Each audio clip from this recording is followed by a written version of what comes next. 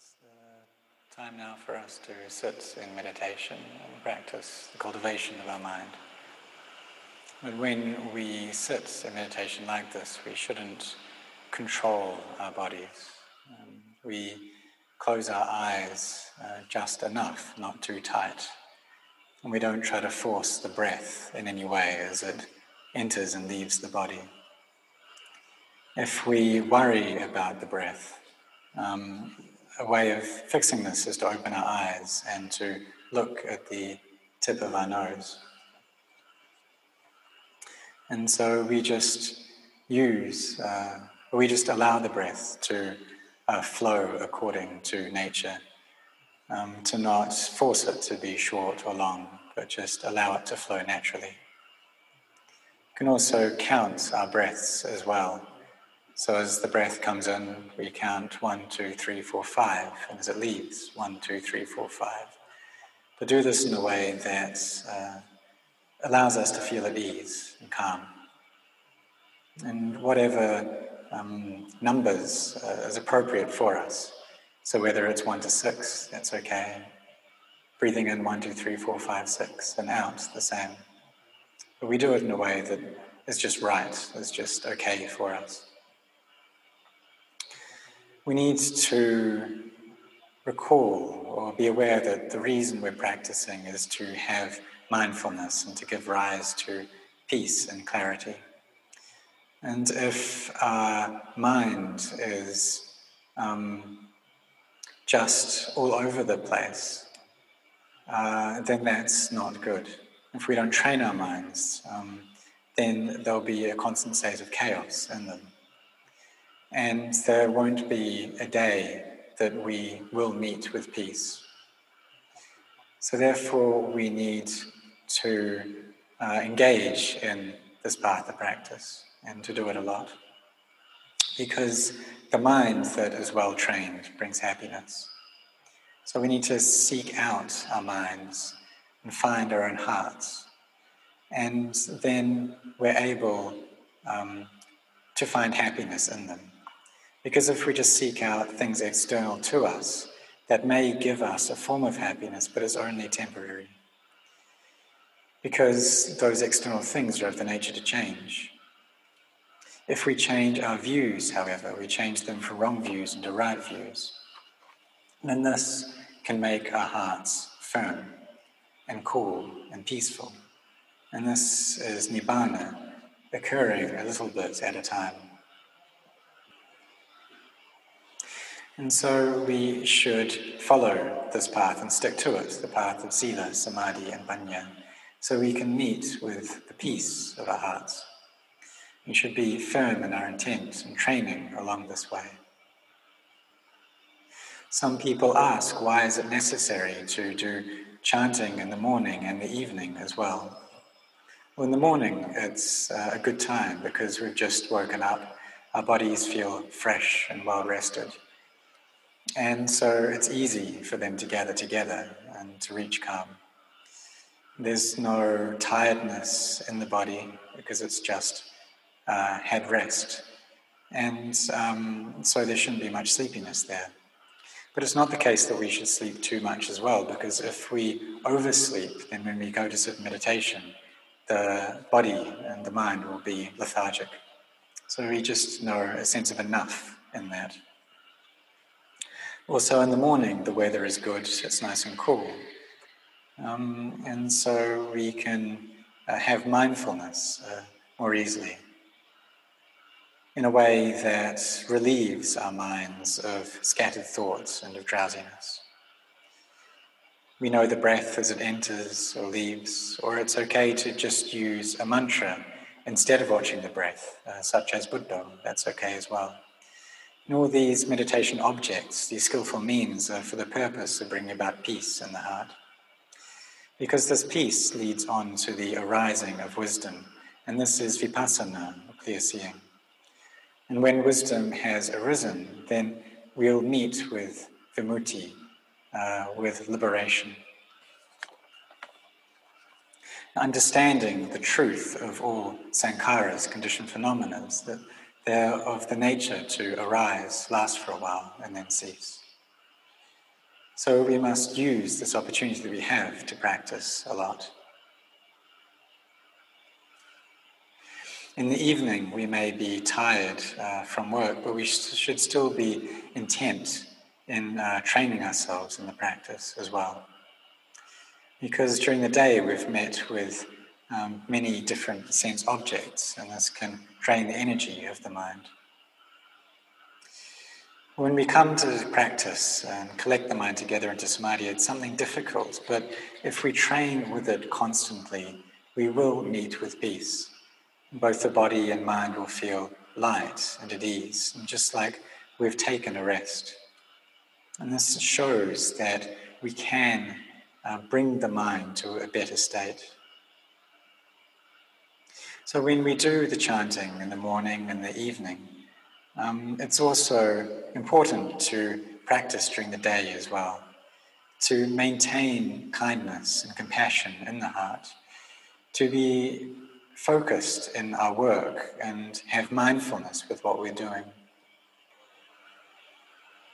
To not just allow the mind to go thinking about different things, not to allow it to go worrying and be concerned with issues that we're not able to solve. So when we do this chanting, the evening and the morning, having mindfulness through the day, this is the path of merit and of kusala, of skillfulness. And this is, it goes counter to the way of the world, because the way of the world, it just causes chaos and confusion, and it doesn't have an end. It's constantly involved with greed, hatred, and delusion, and it goes on and on. But the way of merit and of skillfulness, it's something that is very important, and it relieves the heaviness of our heart.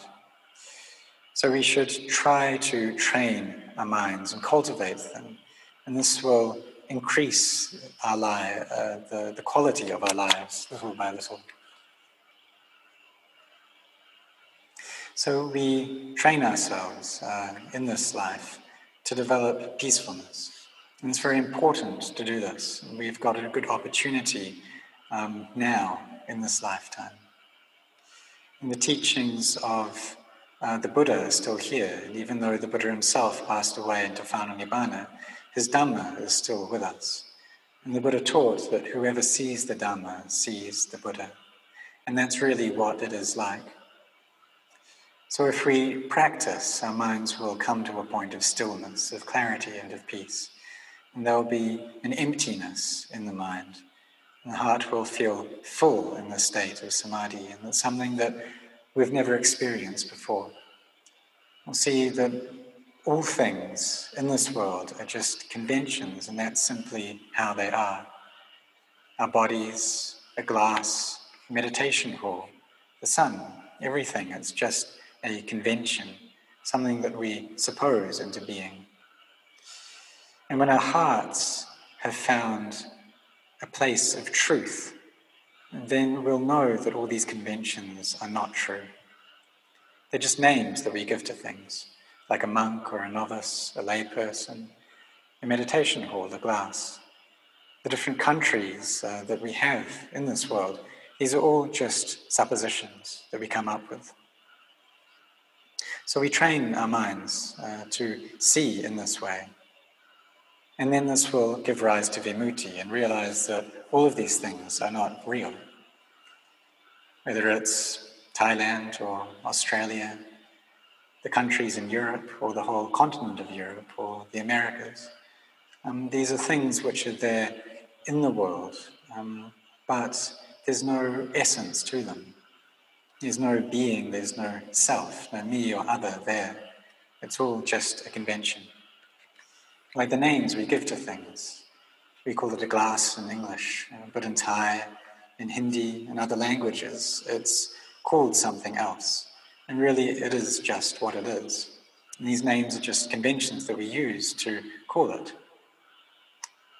And even the elements of which it's composed, the earth element, the water, the fire, the wind element, these are just the names that we give to these elements. They're just conventions, the same. So we train our minds to get into a state of peace, and we'll be able to see deeply, See everything around us as being conventions, that it's all anatta, not self. We'll see and understand clearly the Dhamma of the Buddha within our own hearts, which means that we've seen the Dhamma.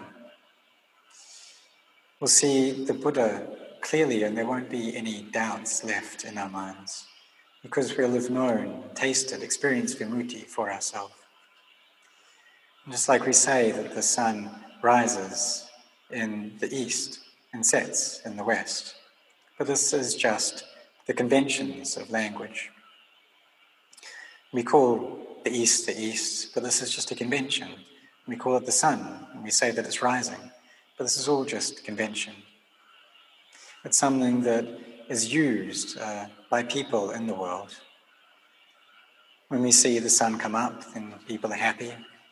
And then when the sun sets, then people comment on this and say different things about it. But really, we know we're just standing on the world, and the world is spinning. And the sun it doesn't really move, it's more the world that's moving. And so when we know the things of this world, and we know the conventional nature of the sense of self as well, we should come to know the world, and we should also come to know this thing that we call a self. And what is there in the self that we claim to have? Really, all the things that we claim to be me and mine, they're not truly ours. They're just here for a short time. The sun lasts for a very long time before it eventually disintegrates. But the things that we claim to be me and claim to be mine, our possessions, these things are only here for a short time.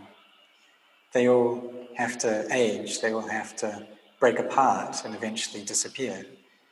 And everything that we attach to, we have to be separated from.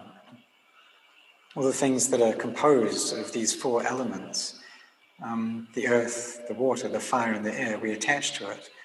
But where can we claim anything in that as being mine? We see that the reason that we suffer in this world is because we don't have intelligence. And there's this delusion that constantly covers over and clouds our hearts. Whenever our eyes see something, we take this as being self, as being me and mine, and it gives rise to happiness or to suffering. So the eye sees a form, or our ears hear sounds. We experience these different things in the heart, and this happens many, many times throughout our lives. Just in one day, in 1 minute, there are many lifetimes occurring. And if we don't have mindfulness there, if we're devoid of wisdom, then we'll attach to that, and this will cause us anguish and sorrow. So we need to come to understand the teachings of the Buddha, to train ourselves and have a sense of efficiency, or a sense of method in training ourselves, in the effort that we put into the practice, and to set our hearts on this practice and cultivating our minds. In the mornings and the evenings, we practice every day, and we train ourselves with mindfulness throughout the day. We have kindness and compassion imbuing our hearts, and this is the foundation of our lives.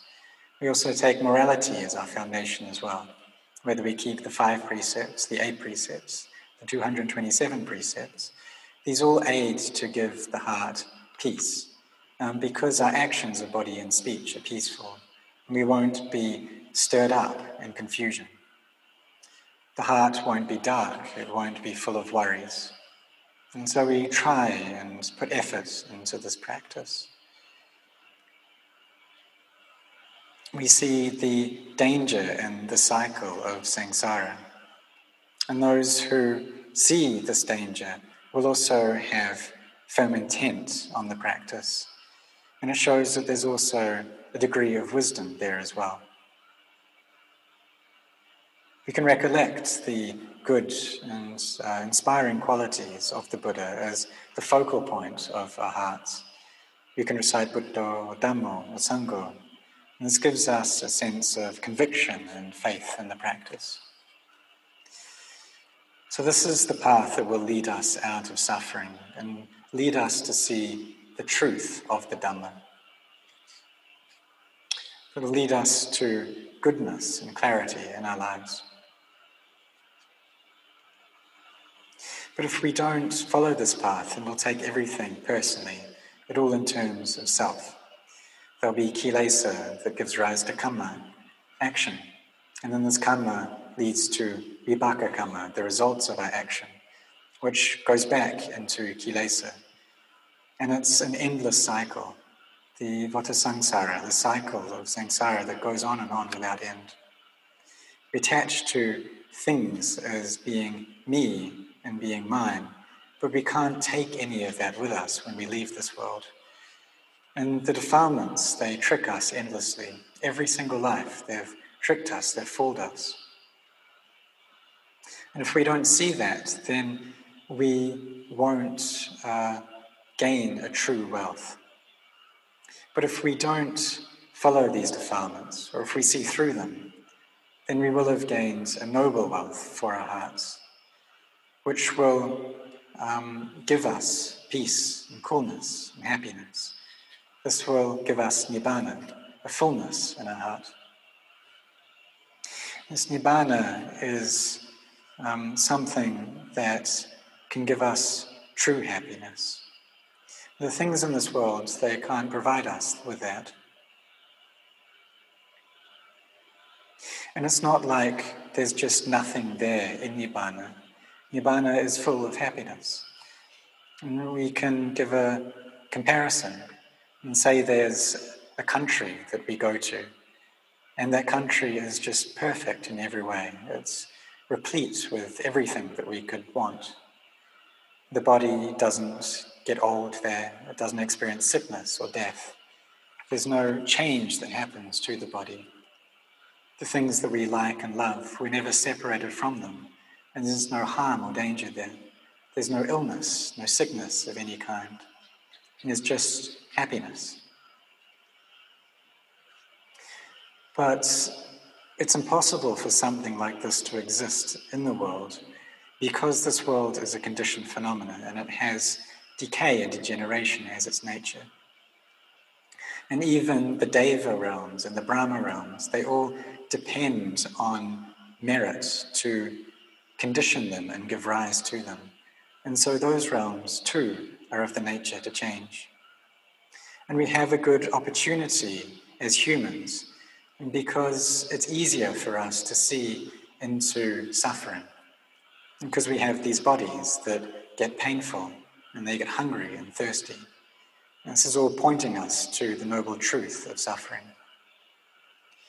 So we need to give rise to wisdom and to develop this parami of wisdom. And when true wisdom does arise, this will be of great benefit to us. It will give our hearts much clarity and brightness and bring them to a state of peace where they're able to be freed from attachments. When we reach this stage, we've turned from a normal, common being into a noble being, someone who is far away from the enemies, far away from the defilements, and this is Nibbana. And so we train ourselves to follow this path, to see into the nature of conventions. And that's the purpose of this life that we have now, is to realize Nibbana. We'll have to use a lot of forbearance because it's not easy, but it's also not beyond our capabilities. So today is the 19th of September, and may all of you have your hearts set on cultivating your minds.